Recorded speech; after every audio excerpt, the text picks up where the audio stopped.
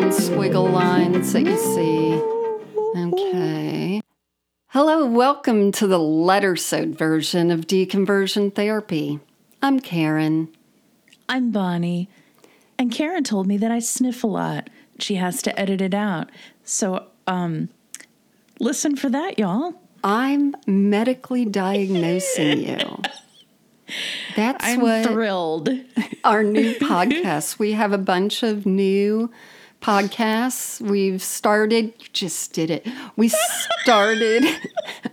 our own network called Karenly, and we're going to have a medical diagnosis one, a what to watch on TV one, and then a visual one, pure visual podcast. It just occurred to me, and you probably edited it out from some other previous podcast, but I gave some kind of weird-ass plug for the things that you stick on your nose to make your... The Breathe Right. Yeah, the Breathe Right strips. I think that I probably have a deviated septum. Maybe your diagnosis did more than you realize. My diagnoses are right on, and I feel you've got a bit of the diabetes in your nose. Stop it! Just your nose? That's awful. Why? I don't know. I'm afraid of diabetes. I just made it up. All right. Oh, so you know what? I think I probably did too much cocaine. Mm-hmm. Cocaine.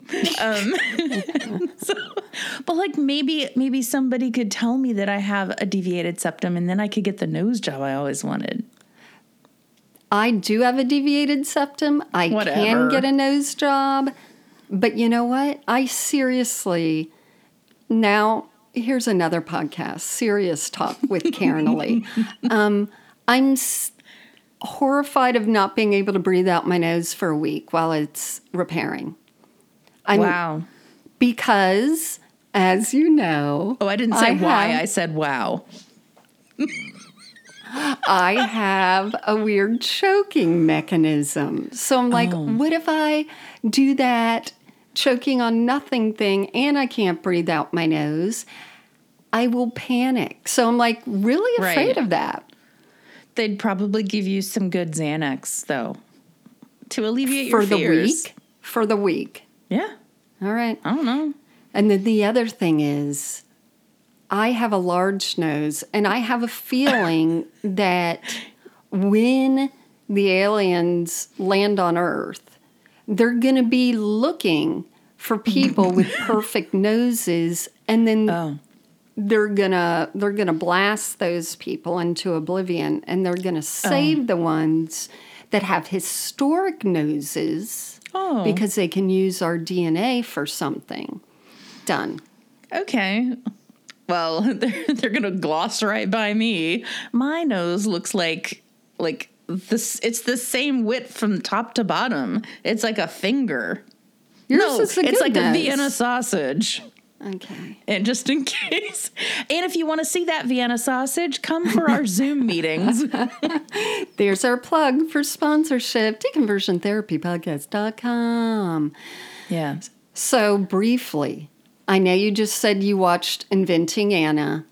Oh, I loved it. I watched, what was it called? Oh, Very Bad Vegan, I think.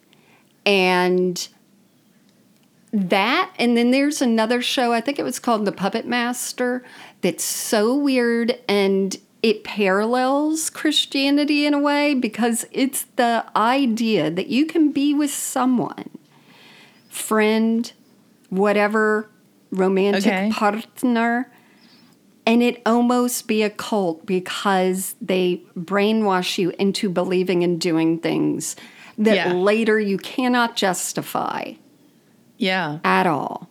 It's so weird. What's it called? The Puppet Master? That one was crazy. Crazy. Okay. And this last one is called Very Bad Vegan, about a place you always probably ate when you were in New York, a raw food restaurant called Pure Food and Wine or something like that. Anyway, the lady who ran it started dating a guy because Alec Baldwin wanted to date her. Okay. And she became friends with him. He would always show up and tweet about her. But he also tweeted this other guy that just lived in Massachusetts somewhere. And then that guy began flirting with her. And then they decided to start something and everything went awry. Interesting. But the whole Alec Baldwin connection's interesting because she's like, maybe I should have just, I regret that I didn't take things forward with Alec. And why? Because he and his current wife are having 5 kids now. Who wants that many babies? I was thinking more about the shooting, but yeah. Oh, okay. Well, but this was, I think, recorded before the shooting. But the other thing is that he met Hilaria at that restaurant. So she was very enmeshed with it. Anywho, it's weird. Interesting. The whole thing about people you are close to and stay with, and it could be your youth group, pastor, etc. You start believing and doing weird things. Yeah. So Inventing Anna, you liked?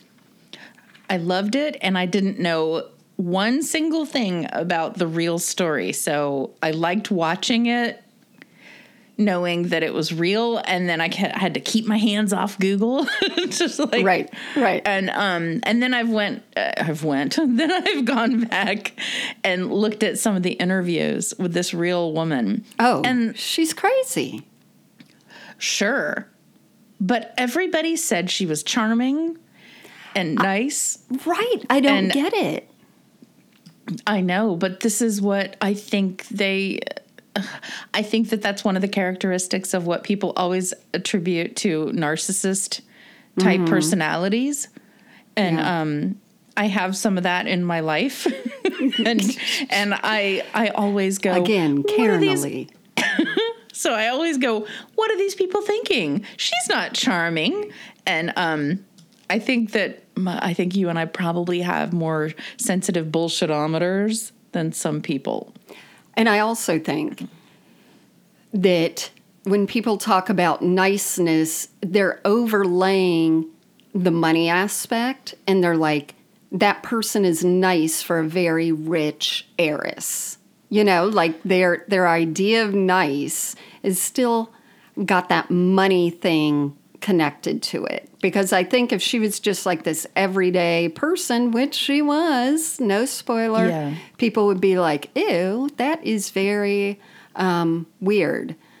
But I think too, anytime people pay for stuff for you, you're probably a little bit one payment of a meal at a time. Oh, that was nice. Oh, exactly. I don't know. That person's generous. I mean, hey, 30 years of marriage right here, so I get it. Congratulations on that. Thank you. So I did a live on TikTok. I should do one on our Instagram, so watch for those. Or in our Facebook group, Deconversion Therapy asked to be let in. Did you know we have over 1,000 members now? We have 80 people who want to get in, but they don't answer the questions. And don't invite your loser friends. No, they have to go through and answer the questions. Your loser friends. We just want winners. They must be heiresses. But people asked on the TikTok live, the whole thing about my husband and I meeting is on fire for Christ, missionaries, and then lasting through deconstruction and how that worked. And it is quite the tale. So one day I'll get into it. I don't know how. I don't know when. We'll see. Anywho, so our letter-sode today, Bonnie, I would love to hear. You're such a better reader than I am, seriously. So read all of them. Thanks. That's really nice. Okay, so I snuck ahead to the end of this, and it said they don't want their name used. So thanks, Arnold. Hey, y'all. Hey, y'all. Just listened to your letter episode, and a story came to mind. I grew up in the Bible Belt of South Texas. Oh, that is the Bible Belt. As what I would describe as a culty evangelical Christian, but my family would describe as non-denominational Christian. Right. You explained to me what that meant before. Yeah, so it's this way of, I always thought it was this way of saying all denominations are welcome, because doesn't it almost sound unifying? But it's not. It is specifically most of the time a bit charismatic. Nice. So tricky. tongues I don't like that. can be allowed, but Oh my God. and it can go way into the chandelier swinging, but it can also be calmer. Yeah. Oh, well, see. Okay, growing up, we bounced from problematic church after church until one day my father, whilst church shopping one Sunday morning, landed on the Mother Lode, a brand new church smack dab in a row of mega churches off a major freeway in San Antonio. The church was started by a couple from South Africa, the pastor extremely robotic, while his wife met up where he lacked in personality. I won't get into the hour-long pre-sermons, on tithes and offerings, or the forcing of teenage girls getting upstage to pretend that they were physically giving, birth to the Holy Spirit this time. I told you. Because this particular story came to mind. Well, okay, what is giving birth to the Holy Spirit? Is it going to come out of your hoo-ha? See, that's it. Can they really prove that it didn't come out of their butt? No. But this obviously is more to the extreme of things, but that's what I was talking about, like Inventing Anna and the ones that I watched that I can't remember already. Yeah. Like, you are gaslit slowly into thinking this is normal and good. Right. I don't know. Well, that's why they try to isolate you, like has happened to me. And then Stockholm Syndrome. Anyway, okay, so back to Arnold's letter. I attended said church from ages 8 to 17. It's a long time. So I saw it go through dozens of characters, especially when it came to the youth ministry. Eventually, the church landed on a couple who, in the beginning, didn't seem more excited or extreme than the pastor of the church. That all changed after about a year when youth group slowly started to evolve from pointless wacky games and scare tactics to holy revivals. This included, quote, blood cloth ceremonies. What the hell is that? Calling down angel feathers and gold dust from the heavens. Yep. And even begging God in unison to kill us if we wouldn't live on to further his glory. This sounds mild. It's just do you know what a blood cloth ceremony is? I am really worried about that. I will look it up. I do know the feathers and the gold dust, and there's also gems. And I know people who have been involved in these things where, like, you worship and you pray, and then you look down, and there's a stone of some sort, and it proves whatever. Of course, no one takes him to a jeweler who says, wow, this is tanzanite. Here's a lot of money for this and put it back in your church. Do they just so do they have them in their pocket and throw them on stage? That it'll be on the pews and the chairs. It's usually chairs because these places are usually located in plazas, or school assembly rooms. Mm-hmm. But yeah, I mean, they never proved that this stuff was real, but it was supposed to be God blessing you. And I'm like, can't he bless people with health? Or what the hell do you need with a piece of, pink glass? Anyway. Well, guess what? We're going to find out soon because I snuck a little sneak to see what the next sentence in this letter was. But one Sunday night, we had a blood cloth ceremony. I had seen it done once before and felt very disturbed by it. But in case you're not aware, because God, who should be, It's a ritual-like practice where two people hold a cheap poly nylon red fabric scrap across the stage while the congregation walks beneath it one by one and falls under the impression of the Holy Ghost. Okay. So that night, during the chaos that was the best improv acting I've personally ever seen in that size of a group, I decided to sit in the back and hopefully be unnoticed. This was obviously not an option. The pastor's wife, who was not a fan of me, I wore too much makeup and caused my brethren to struggle, pulled me up to the line, and a small panic started to ensue. I had walked under the cloth before, and unlike my fellow youth group kids, chose not to throw myself on the floor and sob directly after, and instead calmly sit back in my chair, and that was just huge issue. So I knew this time it was going to require some acting. It got closer and closer to my turn, and in that time I scanned the front row to see who exactly my audience would be. There was said pastor's wife, a few of the younger youth pastors, and a guy in the youth group who was a massive perv who constantly tried to elicit nudes from my 15-year-old self to no avail. Wow. This made me feel so much better. Oh my God. Nudes. It's just such a funny word. It is. Especially with 2 O's. Love it. Okay. In that moment, I knew what I had to do. I had to go all out. In a way, sure, it was a punishment to the unfairness and forceful hand of the youth pastors, but it was also an opportunity to ensure that said perv boy would never contact me again. 2 birds, baby. So I walk up to the blood cloth while dramatic music blasts about the Lord's mercy, and groups of teens were sobbing on the ground in front of me. I walk under the cloth and go full-on exorcist. I threw myself on the ground and did my best impression of a seizure for what felt like an hour, but in reality was more like 5 minutes. God, 5 minutes of faking a seizure is pretty long. Very physically taxing. All the while fighting the urge to laugh and break character. The pastor's wife above me praying and pretending to pull the demon from my belly, extremely theatrically. She went full out screaming the whole Hamshama Dawap, a.k.a. tongues, which was supposed to help. And after a while, I realized the entire church was watching this scene play out. I started to break under the pressure until I looked up and saw the perv staring directly at me in pure disgust and fear.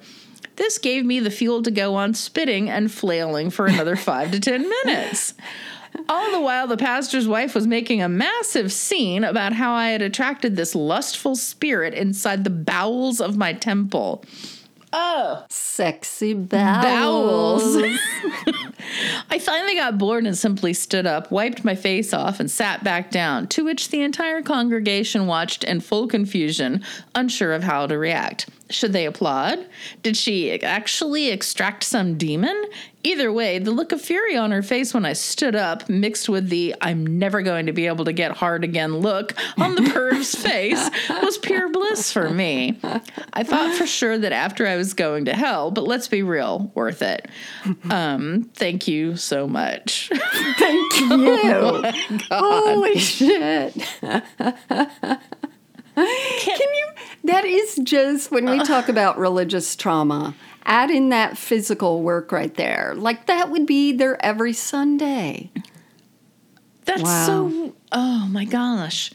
To try to explain to like random coworkers too. Right. Like you can't share that stuff with other people. No. That's why God. Then there's that isolation. That's why we're here. Holy we are here for you. You nut jobs. I know. You need therapy so badly.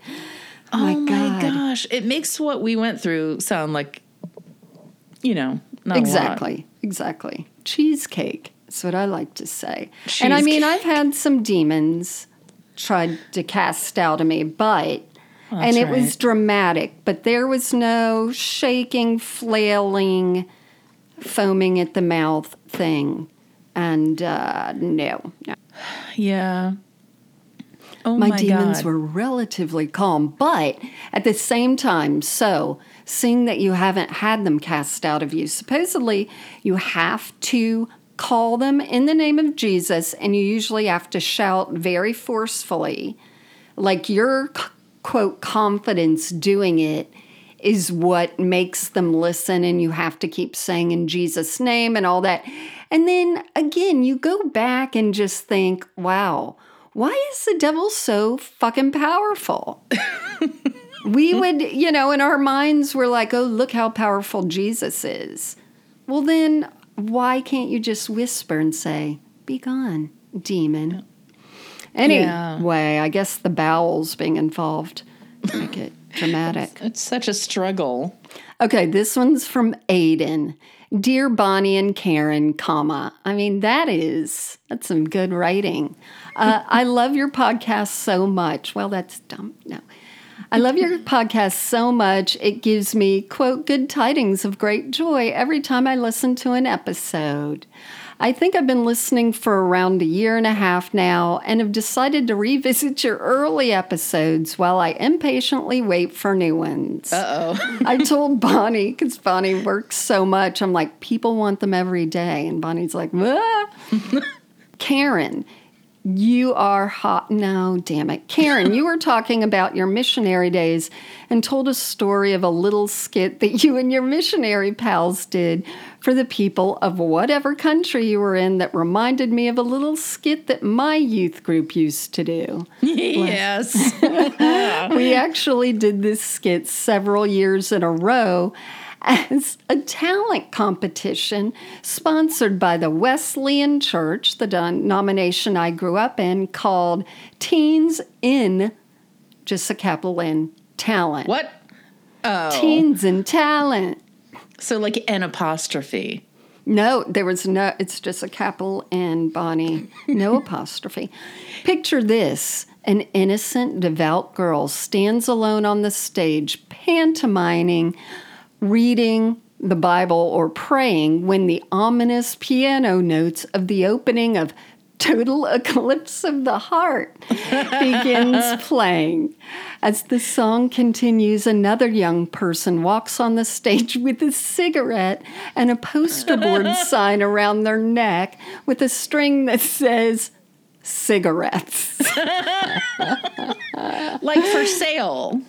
It's just cigarettes. They offer her the cigarette that she kindly refuses until she can't just take the pressure anymore, and she tries the cigarette. And then the sign is passed on to her neck. Oh, I get it. Next, someone else comes on stage with a drink in hand wearing a sign that says alcohol. I was going to guess that. Yep. And I want to know what the bottle was. Like, we've got to get a bottle of alcohol. My grandpa has one. Okay, get from. All right. While she initially refuses, she eventually gives in to another temptation and becomes immediately intoxicated and gains another sign of shame. The sins and signs that follow include a fighting couple, her parents with the signs that say divorce, a guy who offers her a joint, drugs, and the sex sign was always saved for a more handsome older boy who gets to dance, and she gets to dance with him and then passes his sex sign on to her. She also has struggles with addiction and depression, as though these aren't actual medical conditions. She's finally tempted by suicide, as she just can't stand the shame of all her teenage experimentation. My God. This has all come to a massive crescendo while the song has its instrumental organ break with the thunderclaps around 2 minutes, 18 seconds if you're actually listening to Spotify, where she is depicted running around the stage in a confused, devastated manner while surrounded by the rest of us who had given her our sinful signs. We formed a creepy circle around her that she cannot break free from. At the final dramatic chord shift with the phrase, "Turn around, bright eyes," guess who appears? Jesus. Jesus. You got it. He enters dramatically, breaking through the sinful circle, and holds her as she weeps. He moves the signs one by one and places them all on himself. She looks on as he then appears to pray up to heaven while assuming all of her sins. I must add that this felt especially poignant at the time. I agree, as the man who played Jesus in this skit had also portrayed Jesus in all the church's massive choir theatrical productions around that time. The go-to Jesus. Yep. So to us, he was basically Jesus. Jesus eventually takes the signs on himself and rips them up one by one as the music fades away. Jesus and she walk off the stage together. I am telling you, this shit killed in youth group around 20,000, at about 2001. Everybody got very emotional over it. I laugh about it regularly with one of my friends and my younger sister who were in youth group at the same time. Hope you enjoy the story and that you'll remember it next time you hear the song. I love that they use like a secular song. I know. To do the whole thing. I personally think that I have seen that skit, whatever you want to call it, on YouTube. On Broadway. I don't know how. I was watching YouTubes of like little youth groups doing their shit. But if you think about it too, it's like the easiest one to put on. Like, okay, do we have poster board? Yes. And markers? Do we have yep. people? We've got a skit. And then you hear this. Do we have permission to use this song? No. But we go ahead. That's right. Here we go. Oh, man. It does. It pulls at you. And then you got to turn around. Man. Well, thank you for ruining my Thank you vibe. for ruining. Yeah, the song that I will hear on Sirius FM now. Because you know what? That's what happens. I manifest stuff like that. Yeah, it is not the computer listening at all. So here we go. We've got one more. My story. The mention of creepy youth pastors in the Cheers to Leaving interview reminded me of two youth pastor adjacent men I knew in my college years. And that is a thing. Youth pastor adjacent. Right, exactly. Yeah, they're always around. Mm-hmm. They're going to be like the guys who, share a room with people on some kind of a youth group trip. Yep. You always kind of want to be with that guy. Exactly. Yeah. Always have that Bible with them, and the Bible's always black. Okay. Let's see. First was the worship leader at a campus ministry I attended. He was early 30s and I was 20 or 21. He became worship pastor after he almost severed his hand in an accident, which was God's way of telling him to quit his job and go into ministry. Isn't God great?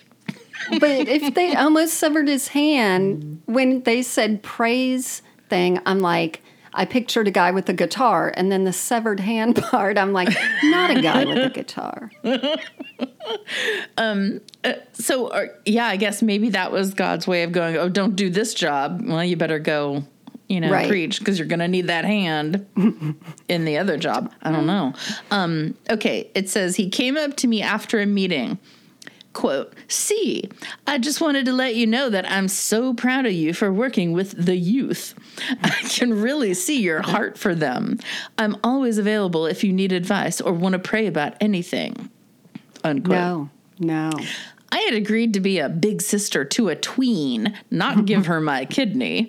Thanks to purity culture leaving me unable to interact with men and my creep meter being pretty sensitive, I'm sure I inadvertently gave off, ew, gross vibes, and he didn't try to chat me up again. He ended up marrying a girl 1 year younger than me the summer after she graduated. Sounds familiar. God. The second man was a pastor in training at my parents' Southern Baptist church. He gave long, boring sermons in which the only entertaining moments were when he mentioned Jesus Christ. My mom wanted me to marry him, but I remained gloriously single well over a decade later. Love your show. I'll my sneak gosh. in one last one. Well, that's it. Like, there were so many, as you and I know, of those ones in training who also married pretty young people. And that is that. Well, you have to get them while they're stupid. Thank you. Sorry. Okay, this one is, let's finish this one by Carly. My name's Carly. Hi, Carly. Hi, Carly. And I'm currently 16. Carly, turn this off. And just a couple years fresh out of a very strict fundamental Christian church and school. Congratulations. Because of the low funding for everything, we didn't get to do many things as a youth group. But one summer, we were able to go on a trip to Kentucky, for a conference that lasted about a week and visit a few colleges while we were down there. My best friend and girlfriend at the time was able to go with us this year. A few years prior to this event, we both had admitted to being gay and had been experimenting with each other. During this trip, we were able to share a room together and have a ton of fun while of course being told by the guest pastors that our whole lives were made of sin. I still remember making out with her in a closet at the Creation Museum in Ark Encounter. 2 by 2 they came. Boom. Okay. The year after that trip is when we left the school and church because the school had found out about our relationship. Both her and I weren't allowed back to school unless we, quote, became straight. She denied any of it, and I left the school. I still miss her. But best decision of my life to leave that environment. That's right, amen. Yeah. She goes, if you want to out the school, it's Twin City Christian Academy. Said with the defiant voice of a 16-year-old. Oh, my God. And to all our LGBTQI listeners, you know we love you. You know we think that you're accepted fully. And we will keep shitting on the legislators who try and say you aren't. But, oh my God, I'm so glad that you've still come out of that with yourself intact. Yeah. And it's so funny to me, too, because I think I mentioned on a podcast episode a long time ago, like, so many parents probably sent their kids off to the Baptist college where we went thinking, this will be great. We'll keep them away from the girls' dorm. And they didn't want to have anything to do with the girls' dorm. They were happy finding people in their own dorm. They were having sleepovers. Yeah. My husband and I took a walk the other day, and we're talking about all the messed up people in our missionary group where he and I met. And like where we thought they were today. But seriously, there were about 2 normal ones, and everyone else had huge weird problems. Of course, you find out all the huge weird problems because that's all you talk about all day long in your little sessions. Yeah. But just continuing to realize that people go there to maybe fix themselves in whatever way it was. Yeah. There was this one guy. We will call him Jeff because that was his name. And he was very antisocial. And he would like laugh through all our prayer times because we had to do like a specific way that you pray. First, you praise God. The next is you confess your sins and ask for forgiveness. And this is a way to like, I don't even know. And then you pray, whatever. But it's like a to-do list. It is. It is so that's like, good. I know, I do like a checklist. But he would start laughing just like you during some of the prayer. And so, of course, people thought it was like a demonic thing. And they would be like, you need to either stop laughing, leave, or, hey, let's all pray for him and all that. But he was so weird, and he would laugh through so many of the things. And then my husband and I are like, what if, because he also seemed a little homeless, what if he had nowhere to go? And that's what he did. Like, what if a parent was like, you know what? You have nowhere to go. Get your shit together. Last chance. We're going to pay to send you to this thing. And that's why he was there, and he was laughing at us the whole time. And it was like our minds blew that we didn't figure this out till 30 years later, that could have been it. That people might have had like, what do I do next in life? Or I want to travel, or I need to be fixed, or someone paid for them, or their church paid for them to do these things or go to these schools. And he was just laughing at what suckers they were for like accepting him in there. Yeah. Like, listen to all this dumbass checklist to Jesus. He was not demon possessed, and he might not have even been mentally unstable. He could have just been like, I am just trying to ride this wave. And it's funny. I don't know. Oh my gosh. Send us your funny true stories. We love all of you. As Bonnie said before, these are like our favorite ones to do. This is the best because this feels like actual community. For sure. Like we're all embarrassed of different things that happened or freaked out. And only we can understand. Yeah. So have a great week, everyone. And find us on our other new podcasts. Just look up Karen Elite, and all 7 of them will show up. Don't be a shit pile. Okay, bye.